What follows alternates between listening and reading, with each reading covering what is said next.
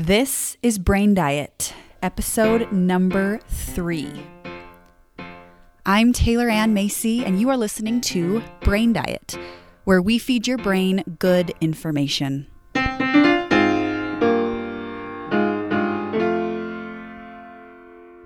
Hello, everyone. I'm so glad you're here today. Thank you so much for listening.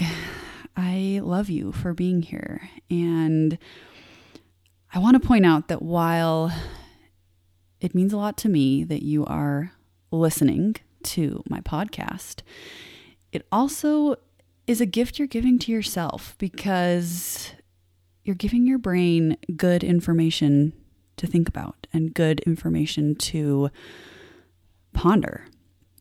So give yourself a pat on the back for doing something awesome for yourself. So today we're talking about change, and more specifically, radical change. Something big, something grand. And I've been reflecting a lot lately on the growth that I've seen in my clients, as well as reflecting on my own personal growth and things that I've been working on and how I've grown in certain aspects of my life.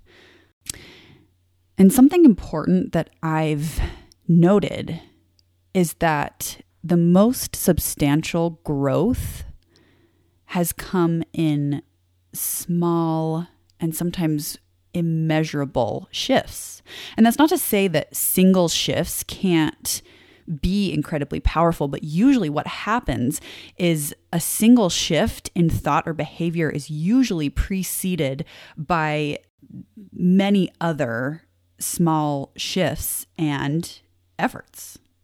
And while there may be people out there that have single mind-blowing, life-changing moments, I believe that the majority of us don't have those on a regular basis.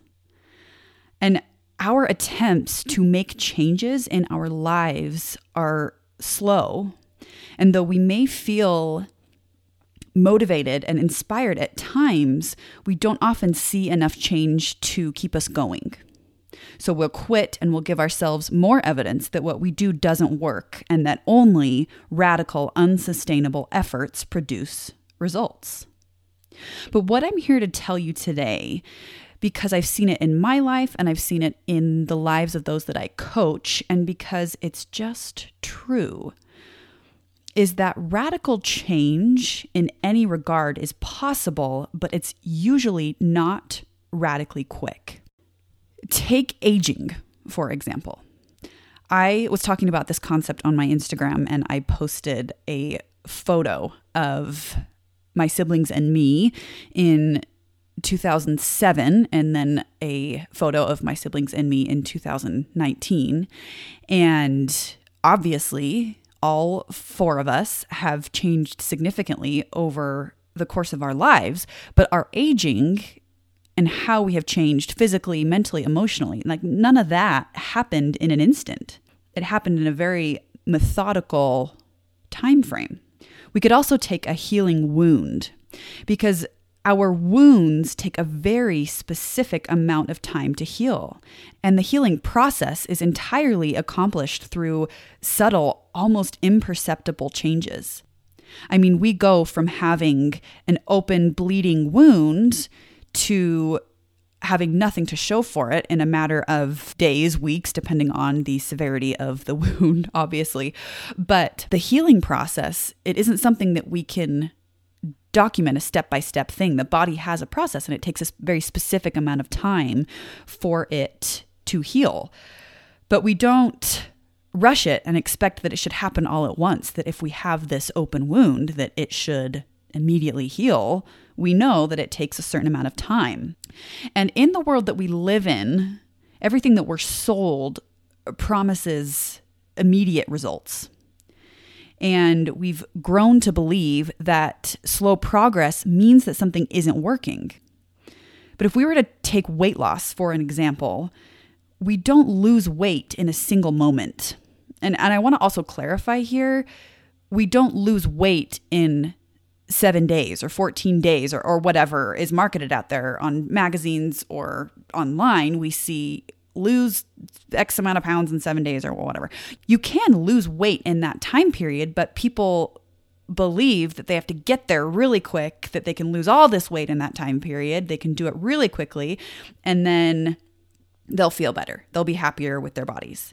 But the body, just as a wound healing, has a very specific and intentional process of burning fat that the body has accumulated.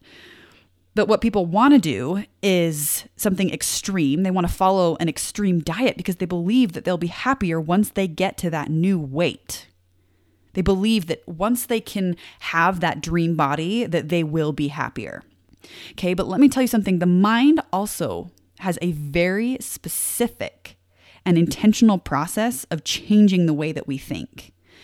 And if we try to change our weight really quickly, whatever crappy thoughts we were having about ourselves before we lost the weight will inevitably follow. Because here's the deal, our weight doesn't cause our opinion of ourselves. Our brain causes that opinion. Our brain takes the number on the scale and gives it meaning about our value and about whether or not we can be happy. The scale isn't what's making us happy or sad. Our weight isn't what's making us happy or sad.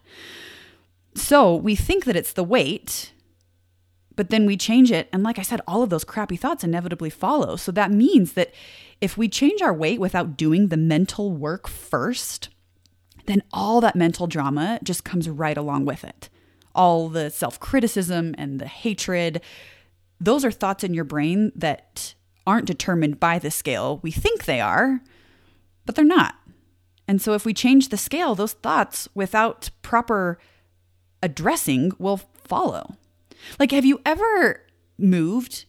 I remember when my husband and I lived in our condo when we were first married, I remember thinking, man, we don't have a lot of space. We are really tight right now. It's a really small place. We need more space. So then when we moved to a house from a condo, at first I was like, holy cow, we have so much more space and this is so much bigger and better and all those types of things. I was having those new thoughts, right? But believe it or not, how many of you can relate to this? Sooner or later, we filled up the space that we had and I was all of a sudden thinking, wow, we're running out of space. We just don't have enough space. We need more space. Like, I was thinking that in my new house, even though I had initially been like, oh, this all feels so much better because we'll have so much more space in our new house. But because I hadn't done the mental work on that one thought, I hadn't really addressed that thought of we need more space, we don't have enough space. I hadn't addressed that. And so that thought followed me. The same thing happens with weight. You change your weight. And at first you might be like, oh my gosh, I'm awesome. I lost all this weight.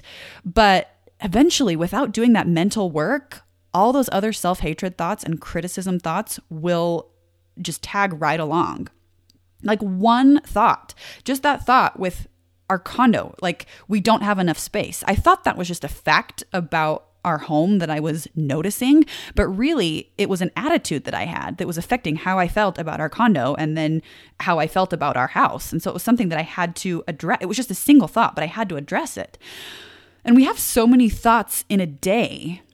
But radical change happens one thought at a time. Like thought by thought is how we achieve radical change.